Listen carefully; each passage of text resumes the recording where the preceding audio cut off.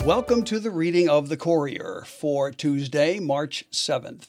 And I am your narrator, Peter Welch, and this is IRIS, the Iowa Radio Information Services Network for the blind and the disabled. All right, let's take a look at the news here. On the front page, it says, Bill grants data protection rights. Iowa Senate legislation gives increased control of online personal data. In Des Moines, a bill giving Iowans more control over their personal data online is one step closer to law after passing in the Senate on Monday. The Iowa Senate passed Senate File 262 unanimously on Monday. If signed into law, Iowa would be the sixth state of the U.S. to establish data privacy rights. Senator Chris Cournoyer, Republican of LeClaire, who chairs the Senate Technology Committee, said that the bill is designed to increase protections for Iowa consumers in the absence of a federal law that regulates how companies can collect data. While I expect this is or may eventually be preempted by federal legislation, I would also expect that we pass here will influence what Congress does in the future and used as a potential model, Cournoyer said. The bill requires companies that control the personal data of at least 100,000 Iowans, or 25,000 when half of their revenue comes from selling data, to notify consumers of their data collection practices and provide them with the data upon request. Under the bill, consumers would be able to request a company to provide a copy of their personal data or delete the data collected on them. Companies would also need to notify users about the type of personal data that they collect, what they use the data for, and whether they share the data with third parties.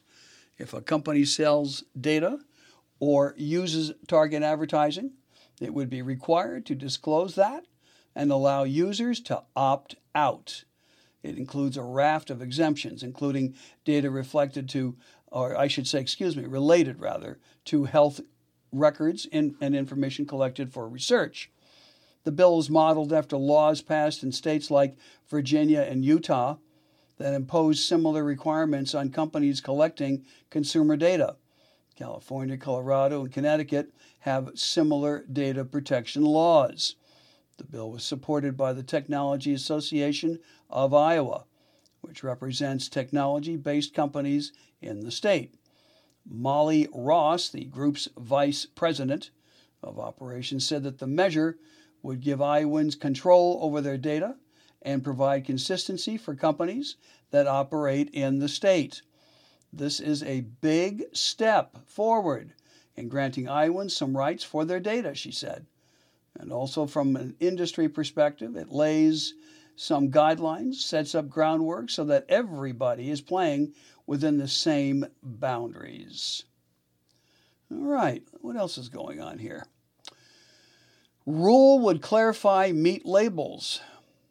It may soon be easier to tell if meat products come solely from the USA. Shoppers could soon find it easier to tell if those grocery store steaks or pork chops were really made in the USA. Federal agricultural officials on Monday released new requirements that would allow labels on meat, poultry, or eggs to use that phrase or product of USA only if they come from animals born, raised, slaughtered, and processed in the U.S. That's a sharp change from current policy, which allows voluntary use of such labels on products from animals that have been imported from a foreign country and slaughtered in the U.S., but also on meat that's been imported and repackaged or further processed. Imports of beef from countries like Australia, Canada, and Brazil, for instance, account for about 12% of the total consumed in the U.S. Overall, imports of red meat and poultry account for less than 6%, while imports of eggs account for less than half of 1%. U.S. Department of Agriculture Secretary Tom Vilsack said that the proposed rule would better align the labels with consumers' views. A survey commissioned by the USDA found that nearly 2/3 of the shoppers believed that a product of USA label meant that most or all of the meat production steps occurred in the U.S. There's obviously a disconnect between what the consumer's understandings and expectations are and what the label currently is, Vilsack said in an interview. About 12% of all meat, poultry, and egg products sold in the country carry the U.S. origin labels, USDA officials said. The label change was first proposed by President Joe Biden in 2021 and was included last year in a series of steps to bolster the U.S. meat and poultry supply chain. The USDA survey conducted last summer included a nationally representative sample of more than 4,800 American adults who do the grocery shopping for their families and who bought beef or pork in the previous 6 months. More than 40% of the shoppers said that they look for the USA label when buying meat. Marion's water is hard but safe. City draws on aquifer used in Cedar Valley in Marion. Since Tina Stewart, age 45, moved into her Marion home in 2000, she has replaced her hot water heater and her water softener 3 times each. Her sump pump and garbage disposal have fallen into disrepair multiple times too. The culprit, she says, the hard water that courses through Marion's pipes and spits out of faucets and leaving it remnants in showers, baths, and sinks. Altogether, Stewart estimates that she and her husband have spent thousands of dollars in related repairs over the years. Even then, she said, they're too scared to drink the city's water. We started buying drinking water because we don't want to drink the water out of our faucets, she told the Cedar Rapids Gazette. Marion isn't the only Iowa town fueled by hard water. In fact, most of the Midwest and much of the U.S. draws on hard water, according to the U.S. Geological Survey. Still, the water has left a bad taste in Marion's residential mouths, literally. Some questions the safety of the drinking water, and most complain about the hardness. While Marion's hard water may be an inconvenience, experts have assured it is safe to drink, and for those with the means and motivation, there are solutions. Hard water is definitely, by its high amounts of calcium and magnesium, natural minerals that are found in the human body, a variety of foods, and certain types of rocks. Marion taps into 2 deep aquifers, the Cambrian Ordovician Aquifer, commonly known as the Jordan Aquifer, and the Silurian Devonian Aquifer, with wells stretching down hundreds of feet at 4 main sites. Both Waterloo and Cedar Falls also draw some of their water from the Silurian Devonian Aquifer, according to annual drinking water reports by Waterloo Water Works and Cedar Falls Utilities. The water, which has percolated through rocks over time, has picked up natural minerals like calcium and magnesium and iron, potassium, sodium, and sulfate along the way. Once the water is pulled from the ground, it gets a shot of chlorine gas for disinfection. Flows from 2 wells are run through the city of Marion's new $2.8 million iron removal plant that uses special filters to strip excessive iron, which can make untreated water murky. Then the water is sold and sent to the consumers. We're lucky, said Todd Stegelwalt, the general manager of the Marion Water Department. We have affordable water because our treatment process is very, very simple. Marion's minimum monthly charge, which includes up to 1,500 gallons of water, currently starts at $15.25 and will likely increase July 1st to $15.40. Water that tests over 10.5 grains per gallon is considered very hard.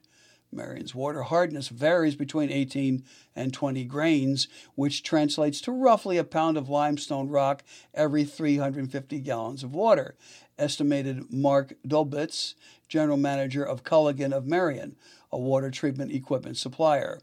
Aside from Cedar Rapids, which pulls its water from shallower wells along the Cedar River, several other communities and private wells in the area draw from the same aquifers as Marion.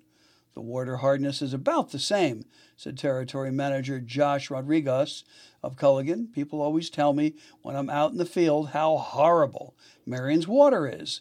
He said, I kind of smile, and I usually tell them it's just the water in this whole part of the country.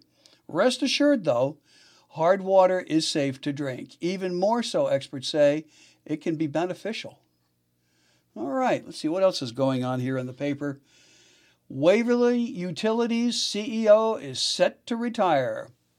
Wenzel has led agency since 2014, and he'll stay on the job until the 3rd of August. In Waverly, Darrell Wenzel, the longtime chief executive officer of Waverly Utilities, is set to retire this summer. The municipal utility announced on Monday his last day will be the 3rd of August. He moved to the Cedar Valley area in 1992 and has been in charge of Waverly Utilities since 2014. The board will use the coming months to determine its next steps related to finding his replacement, but Wenzel does not expect an interim CEO being named. The Waverly resident declined to provide his exact age, but said he's old enough to retire per Iowa Public Employees Retirement System standards, and noted that there was no driving factor for his reason to step away this year. I take a lot of pride in our team environment, said Wenzel in a telephone interview. We have a lot of the same responsibilities as the large utilities, and we pull it off with our small staff. All right, let's go to the next page here. Okay, we're now in the Cedar Valley section of the paper. Hospital destination for shopping. This is an article for Waterloo area. Boutique vibe draws people to gift shop at Mercy One Hospital. First-time visitors may wander into the Mercy One Waterloo Medical Center gift shop in need of a comforting gesture that says, I care, to a hospital patient, or hoping for the distraction of magazines and snacks. Then they discover how the hospital gift shop has evolved. Flower-filled bud vases, stuffed plush animals, small gifts, get-well cards remain staples, but there's now a definite boutique vibe. Such stylish offerings as home decor items, including decorative pillows, accents, hand towels, picture frames, and accessories like totes, handbags, jewelry, and themed apparel, share space with mother and baby gifts, essential oils, cozy blankets, and leg warmers. We really want to bring in exciting and unique items and gifts that you don't find anywhere else, said Julie Paup, gift shop and volunteer services manager. For the past several years, gift shops at both Mercy One Waterloo and Cedar Falls medical centers were managed and operated by an independent firm. Last summer, Mercy One resumed management and reopened 7 months ago with new inventory. We removed all of the old products and reopened with all new products and vendors, Paup said. The hardest part was getting familiar with a new point-of-sale system. The gift shop is becoming a destination. First-time visitors are usually people who are visiting patients and stop to explore the gift shop. It takes their mind off what might be happening. It's a nice escape, Paup goes on to say. But Paup and part-time coordinator Kathy Stevens are seeing repeat customers who return simply to shop.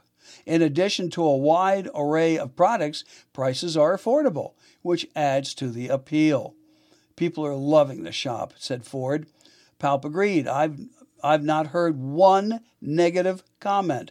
All of the feedback has been super positive, she says. At 900 square feet, the gift shop is bright, warm, welcoming, with an open floor plan to allow easy accessibility, says Brandy Reisinger, lead consultant for the gift shops at both the Waterloo and Cedar Falls hospitals.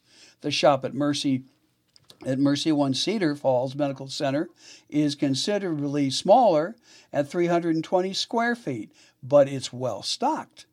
Riesinger left a successful 18-year career as an interior designer to join the gift shops.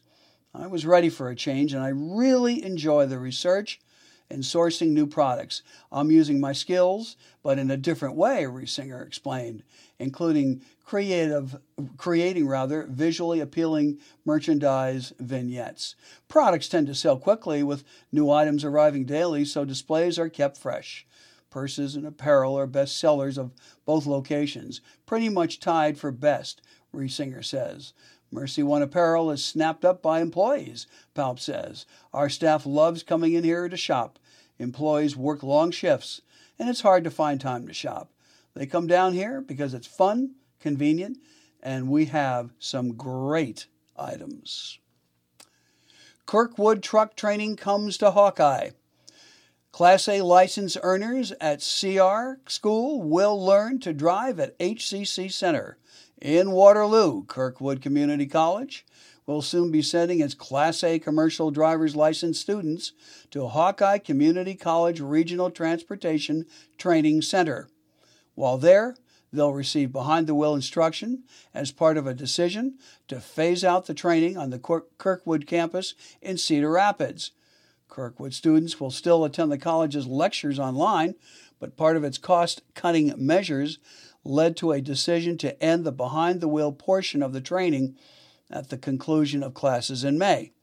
While these changes will provide a necessary reduction in costs for Kirkwood, they will also have other major benefits for both colleges. Jasmine Almoayed, VP of Continuing Education and Training at Kirkwood, said in a news release, "First, the move will allow us to devote more resources to our CDL-B program, which is an area of great need in our regions, and at the same time, we'll be sending our CDL-A students to Hawkeye to take advantage of their top-notch facilities and equipment, rather than both colleges competing for a shrinking pool of students. It's a great example of two public institutions working together to be more efficient while ensuring the future solvency of a program that provides a crucial service to our communities. It's good for Kirkwood, Hawkeye, and perhaps most of all, Iowa taxpayers. Class A and B commercial driver's licenses differ based on the weight and type of vehicles driven. Class A licenses are always needed for trucks like semis, towing trailers with gross vehicle weight ratings of 26,001 pounds or more, including trailers weighing more than 10,000 pounds. Class B licenses are for single vehicles and those towing a trailer of less than 10,000 pounds. These could include school buses, dump trucks, and straight trucks. Hawkeye's CDLA program is competency-based, allowing students to progress through trainings as they master the content. Students will be taught on Hawkeye's virtual driving simulators, allowing them to learn controls, gauges, vehicle systems in a way that takes the pressure off making a mistake in a real truck. Once students are ready to get behind the wheel, they utilize new state-of-the-art, full-size automatic and 10-speed manual transmission semis on the driving range.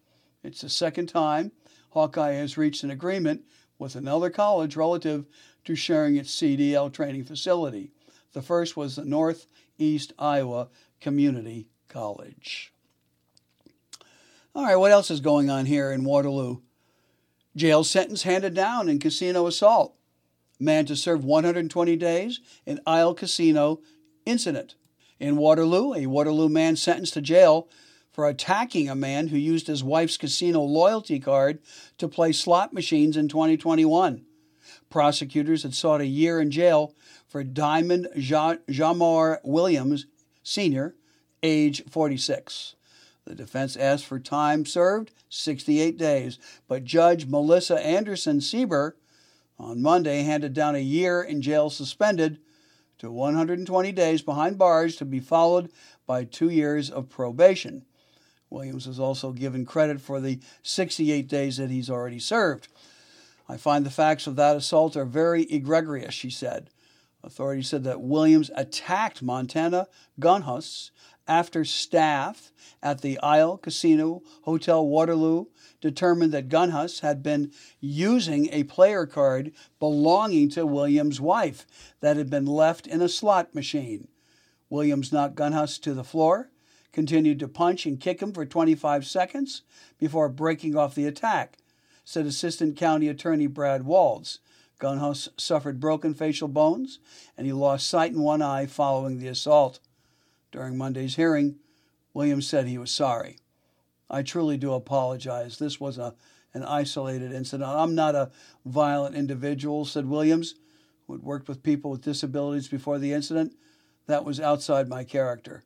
He said he was frustrated because he thought casino staff weren't listening to him when he reported the Loyalty Club card had disappeared. Anderson Sieber suggested that Williams use his time in jail and on probation to determine why he lost it that night. Williams had been charged with willful injury causing serious injury, a felony. During a January criminal trial, a jury found him guilty on the lesser charge of assaulting causing bodily injury, essentially finding the state didn't prove that the blindness was a result of the beating. Gunhuss appeared for Monday's sentencing hearing, but had to leave for an appointment after it was delayed. He won $1.7 million judgment against the casino during a civil trial in 2022. Okay, also in Waterloo, Davenport woman charged in truck theft investigation. A Davenport woman has been arrested in connection with 2 trucks stolen from a Waterloo business in October. A pair of Chevrolet 3500 work trucks and an aluminum-lined trailer were reported stolen from the R.C. Willett Company facility at 340 Liversea Road on 23rd of October. The trailer was later discovered at an Evansdale truck stop. One truck was found damaged in Cedar County, and the other was parked at a West Branch convenience store. On Thursday, 30-year-old Brianna Lee Moss was arrested for first-degree theft in the case. Bond was set at $10,000. Moss is also awaiting sentencing in an October 2022 Davenport case where a hole was drilled in a Cadillac Escalade gas tank in an attempt to siphon gasoline, according to court records. Armed intruders break in at Cedar Falls mobile home. In Cedar Falls, police are investigating an armed break-in at a Cedar Falls mobile home Sunday night. Details weren't available, but authorities said that 2 people, one armed with a handgun, forced their way into a mobile home at 700 West Ridgeway Avenue around 7 p.m. The intruders were looking for a resident and left when they determined that the person that they sought wasn't there, police said. No injuries were reported and no arrests have been made. Okay, let's look at metropolitan briefs here in Waterloo first. Waterworks closes early on Tuesday. In Waterloo, the Waterworks office will close at 2:30 p.m. today due to staff training. They will open regularly scheduled business hours on Wednesday. For those who need to make a payment, the after-hours depository box will be available as well as a drop-off payment location at the Crossroads and Logan Avenue Hy-Vee. Payments can also be made by phone or online. You can call 855-282-7625 to pay by phone or visit waterloowater.org to pay through the website. Fish Fry is Friday at CF AmVets in Cedar Falls.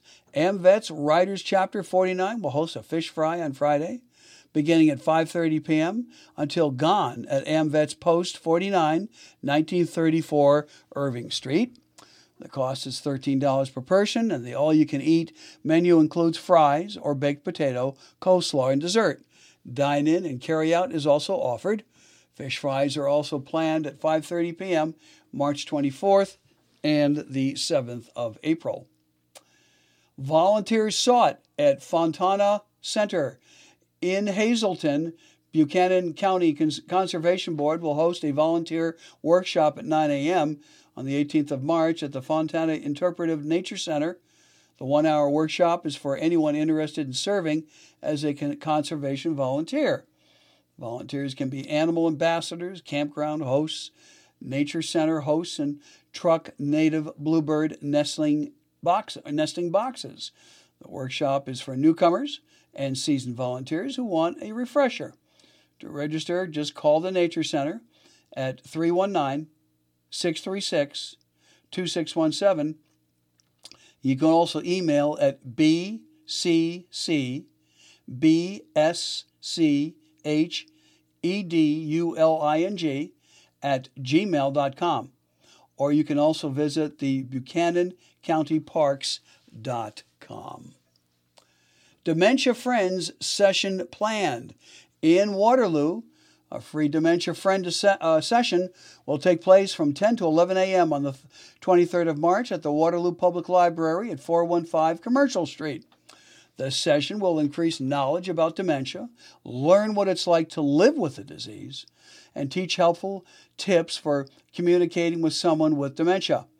Dementia Friends is a global movement changing how people think, act, and talk about dementia. Developed and proven successful by the Alzheimer's Society in the United Kingdom, the Dementia Friends Initiative is now underway in Iowa and across the U.S. No registration is required. For more information, you may email Nora, and I will spell her last name, KLEMESRUD,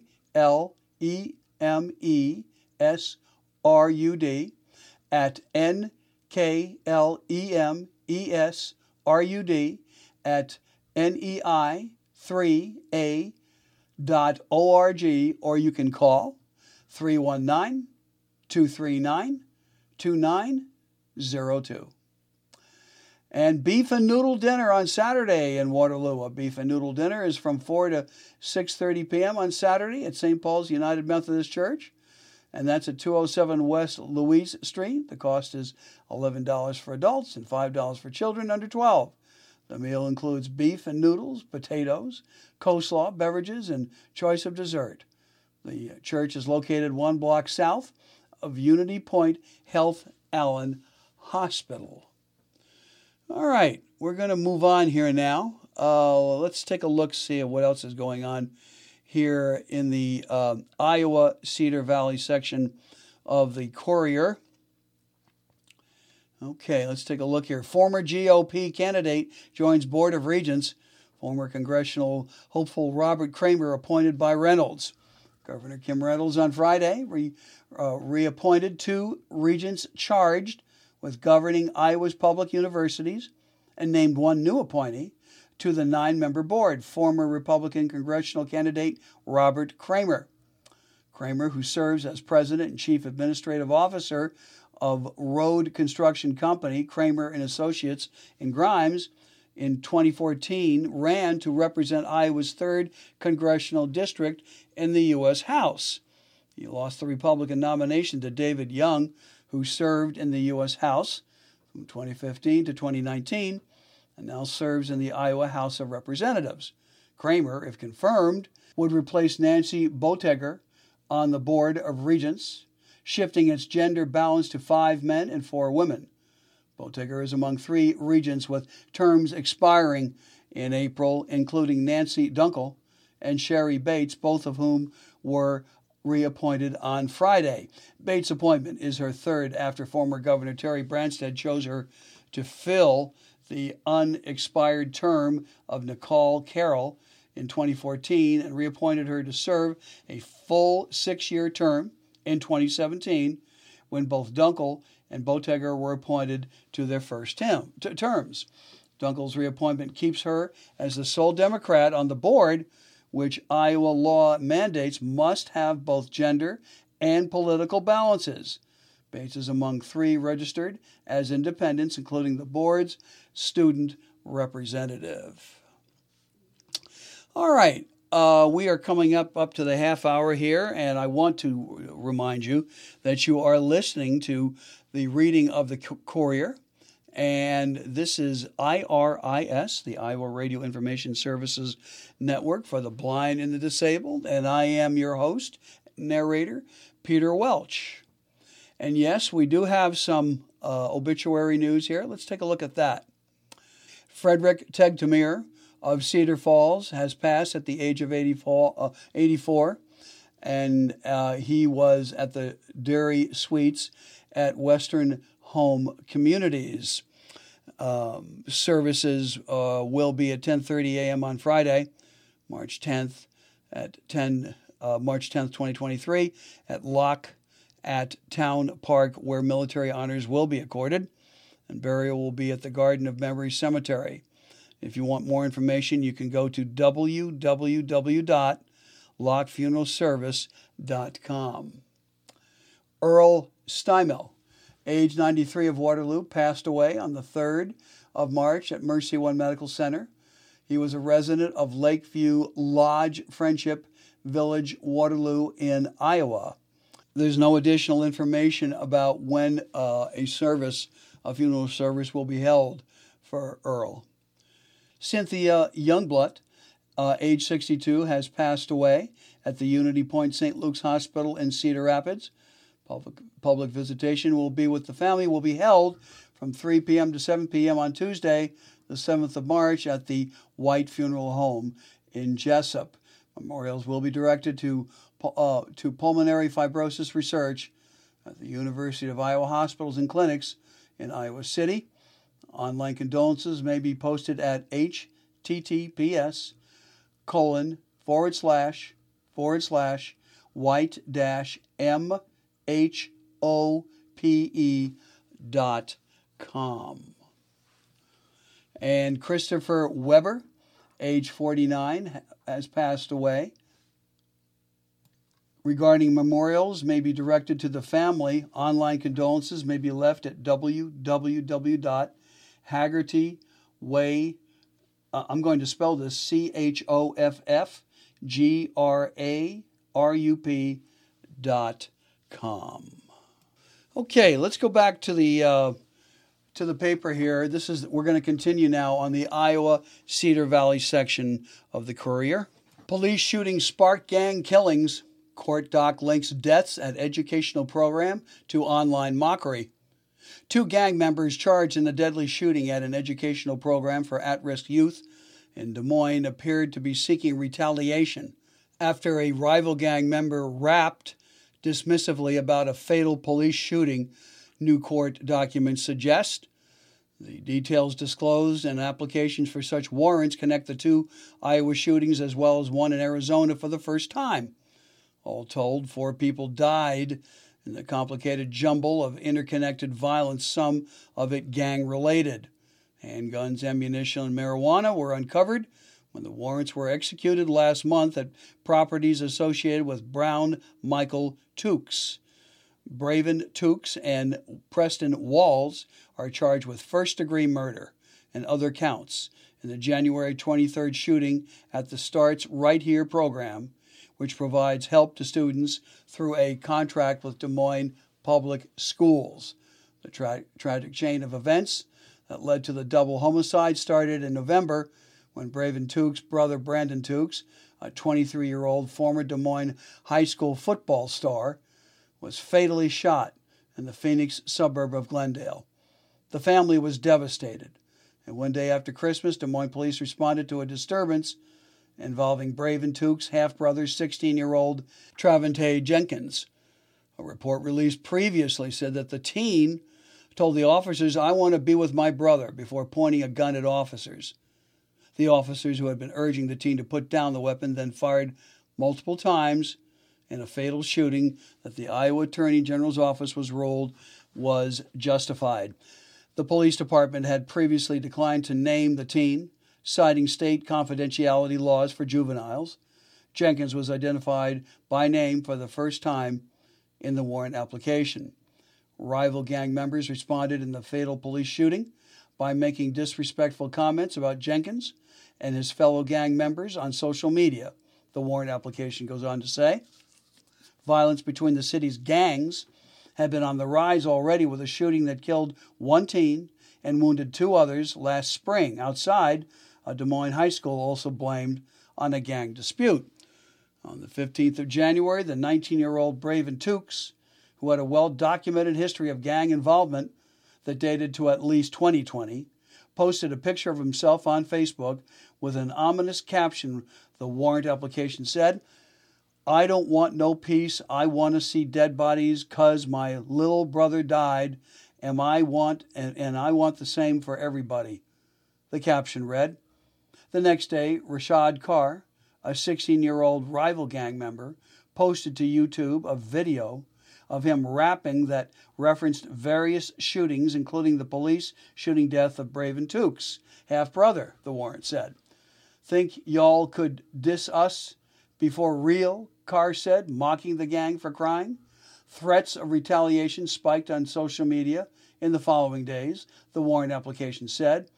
And within a week, Carr and Janoni Demeron, who was 18, were killed inside the Starts Right Here program. The program's founder, Williams Holmes, who was also known as Will Keeps, was wounded trying to intervene but survived. The program temporarily closed, reopening just last week. Court documents allege that the Braven Tukes was the getaway driver at Walls, who is 18, was the gunman. Neither has entered a formal plea just yet. The warrant application also describes for the first time that Dameron was armed. It said that Dameron fell to the ground after he was wounded in the first round of gunfire. Surveillance video showed him trying unsuccessfully to pull something from his waistband before Walls shot him several more times.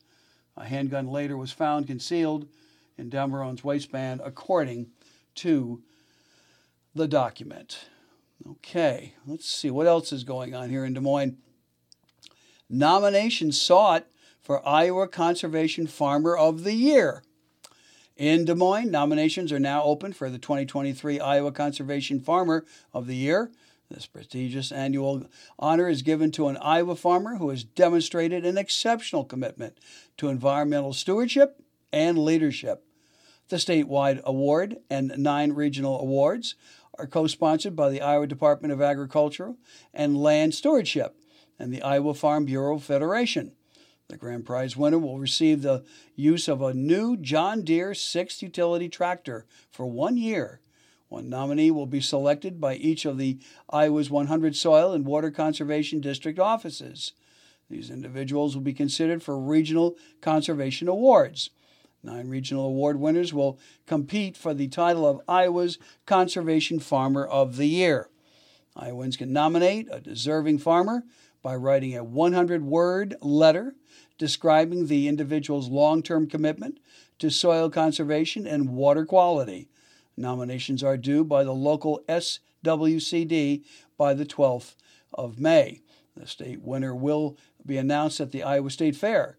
The winner will receive the keys to the tractor during the Conservation Districts of Iowa annual meeting scheduled for August 28th and 29th in Ames at the Gateway Hotel. UNI students grab gold at advertising awards in Cedar Falls. UNI students won a prestigious gold ADDY award at the AAF Cedar Valley American Advertising Awards dinner, the 24th of February, adding an additional accolade earned by their Quest with Me creative campaign, developed last spring for Meta as part of the National Student Advertising Competition. The award was in the student category of cross-platform integrated consumer campaigns and included samples of the video ads, TikTok ads, programmatic display ads, experimental activations, and campus brand ambassador swag that the students produced. The campaign's creative strategy was based on primary research, finding on purchase behaviors and attitudes towards virtual reality, and the Meta Quest 2 VR headset. Students also developed a media plan and scheduled strategically, allocating Meta's campaign budget to appropriate channels to reach and engage with their target audience.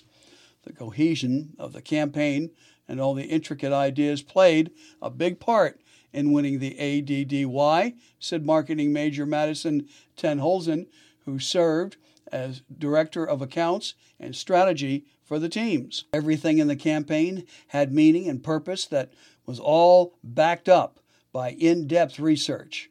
Winning again with this campaign was very validating in how well the campaign was actually executed. All right. Now, here is a subject that I think a lot of us wonder about. And it's the article, first of all, this is in the health section of the paper. And this is about something that affects every one of us. It's called daylight saving time. And what they're calling this article, though, is daylight sleeping time, the dark side of changing clocks and some tips for making it better. Because you and I and everybody are affected by that 1 hour difference. The one thing you can remember when setting your clock, for the spring, you say spring forward. And in the fall, you say fall back. That's how I remember anyway. Okay, let's take a look at the article here. On March 12th, most Americans will observe the start of daylight savings time and spring forward, as I just mentioned a moment ago, by setting their clocks 1 hour ahead. The exceptions are people living in Arizona and Hawaii. DST lasts from mid-March until early November, when the clocks turn back an hour and return to standard time. During DST, people can enjoy more time in the sunlight in the evenings, but that convenience comes at a price. That 1 hour change may not seem like much, but it can wreak havoc on people's mental and physical well-being in the short term, says Dr. Charles Czeisler, professor of sleep medicine at Harvard Medical School's Division of Sleep Medicine. Go toward the light. Research suggests that changing our clocks twice a year can have various health consequences. Of the two, springing ahead 1 hour tends to be more disruptive. That hour change can upset our circadian rhythm, the body's natural 24-hour cycle regulating key functions like appetite, mood, and sleep. Circadian rhythms largely depend on light exposure. The hour transition in the spring initially causes darker mornings and lighter evenings. Less morning light can decrease levels of the mood-boosting hormone serotonin. In contrast, exposure to light later in the evening can delay the production of melatonin, the hormone that helps you fall asleep. Many people also have trouble adjusting their sleep schedule to the new time. For the first few days or even a week, they may go to bed later or wake up earlier than usual, which can cause sleep deprivation. One study found that the average person gets 40 minutes less sleep on the Monday after DST begins, compared with other nights of the year. Disrupted sleep can cause people to be fatigued and groggy and less focused, Czeisler goes on to say. This may explain part of the 6% rise in car accidents following the springtime change, according to a 2020 study in the journal Current Biology. Poor sleep caused by daylight saving time can exacerbate existing problems like depression, anxiety, and seasonal affective disorder, also known as SAD. Is the end of daylight saving near? Well, present-day daylight saving time was officially adopted in 1966. Proponents believe that the semi-annual time change means people can enjoy outdoor activities longer, save energy by using less electricity for lighting, and perhaps have a positive economic impact. But daylight savings time has its critics as well. A 2022 poll found that 61% of Americans favored ending daylight saving time. Also, many sleep experts say that evidence strongly suggests that staying on standard time all year is healthier. A bill to eliminate the time change has been introduced in the past 3 congressional sessions, but has not yet made it into law. It remains to be seen whether legislators will reintroduce that. Now, here are some other tips regarding the effects of daylight savings time initially. And this is called Prepare for the Switch. People can take steps to make the hour change less daunting to their bodies and mind. And Czeisler offers the several different approaches, and here they are. Alter your bedtime. About 3 days before the time change, go to bed and wake up 10 to 15 minutes earlier than usual. The next night, aim for 20 to 30 minutes, and then 20 to 45 minutes on that third night. By the end of this period, your body would have adjusted to that lost hour, and you won't have the stress of trying to quickly catch up on your sleep, Sessler says. Another tip, take afternoon naps. If you feel tired in the afternoon with daylight savings time starting, take scheduled midday naps for 20 or 30 minutes. Napping longer, that can make you feel even more groggy. Get more light. During the first week after the time change, try to get about 15 minutes of exposure to morning light, which can help maintain your circadian rhythms. Another option is to use a light box that produces a bright white light. Choose a light box with 10,000 lux exposure. Lux is a measure of light intensity. Sit about 12 inches away for up to 30 minutes.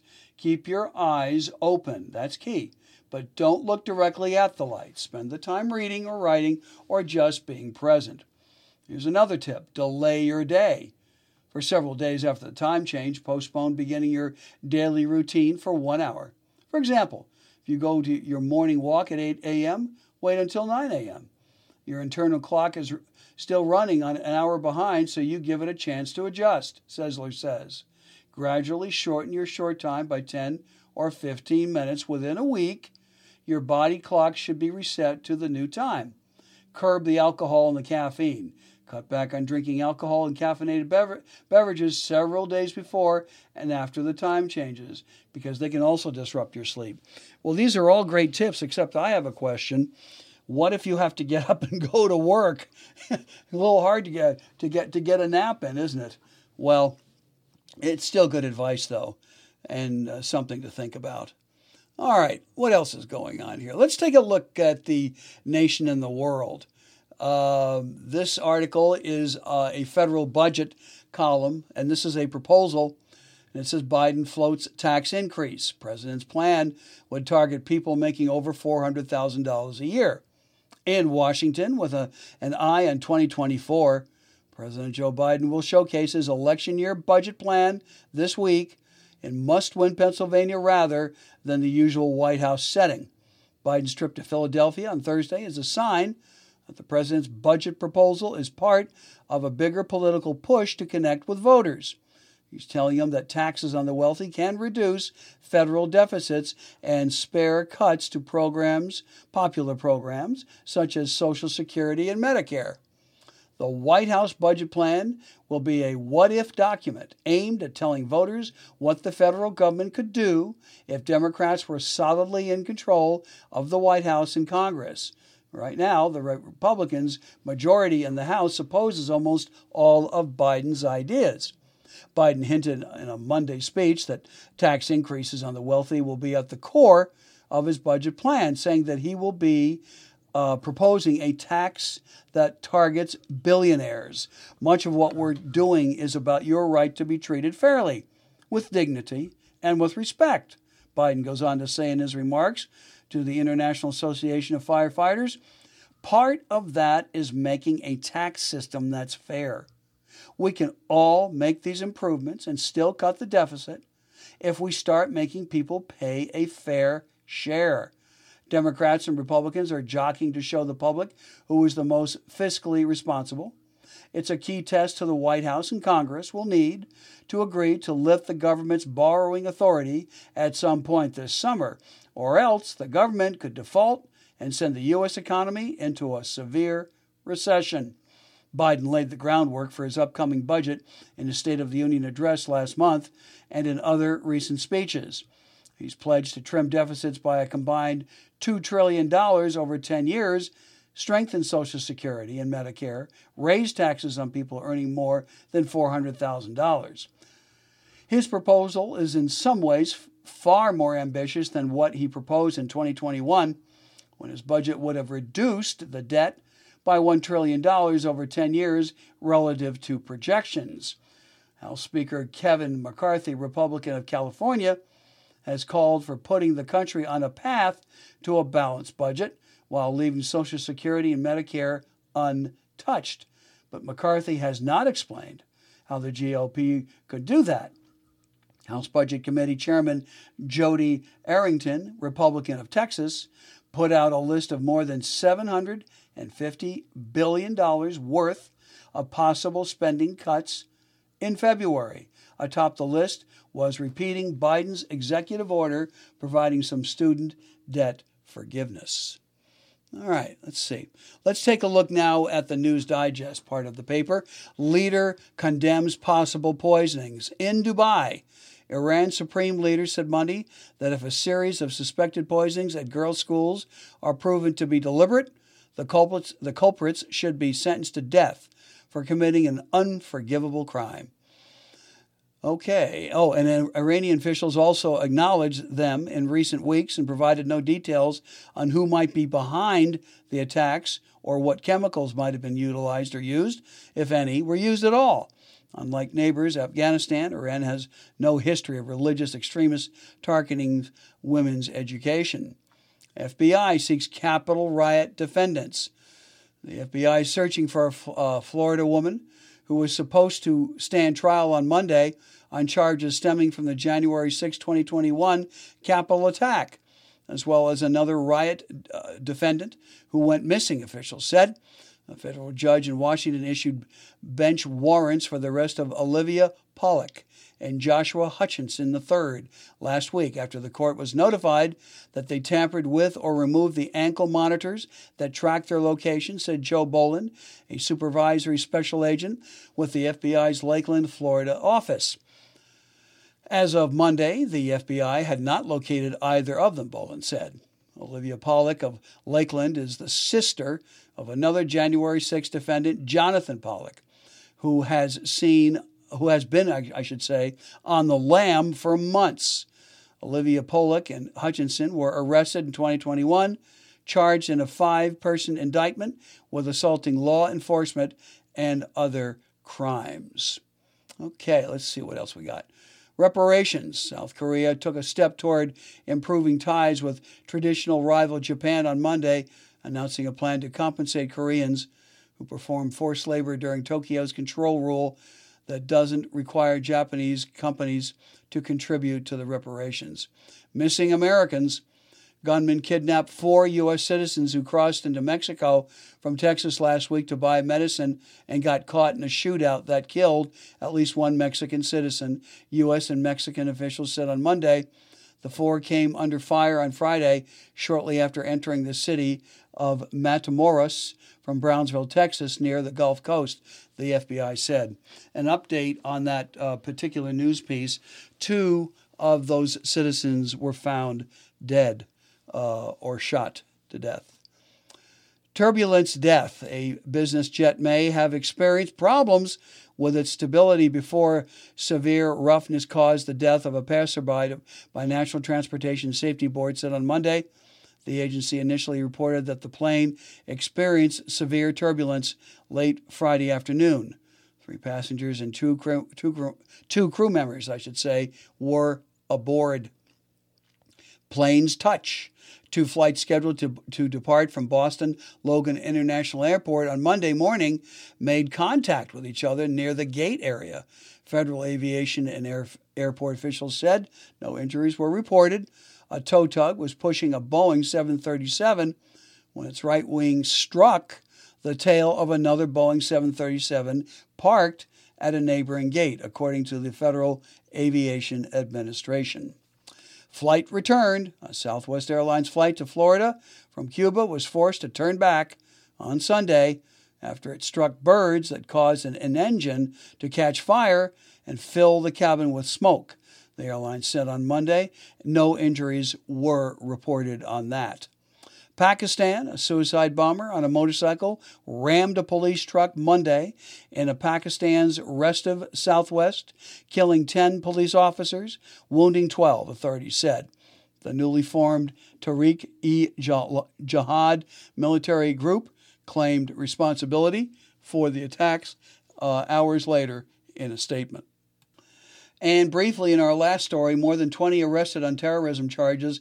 People in masks attack a site of new police training center.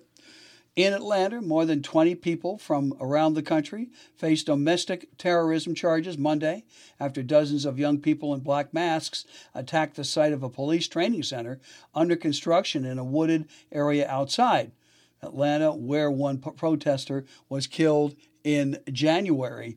The site has become the flashpoint of ongoing conflicts between the authorities and left-leaning protesters who've been drawn together, joining forces to protest a variety of causes. Among them, people against the militarization of police, others who aim to protect the environment, and some who oppose corporations who they see as helping to fund the project through donations to a police foundation. And that does it here for the reading of the Courier here for Tuesday. And this is the 7th of March. And I am your narrator, Peter Welch. And I want to say thank you for you listening to me today. And this is IRIS, the Iowa Radio Information Services Network for the Blind and the Disabled. Thank you so much. Take care. We'll talk again. Bye.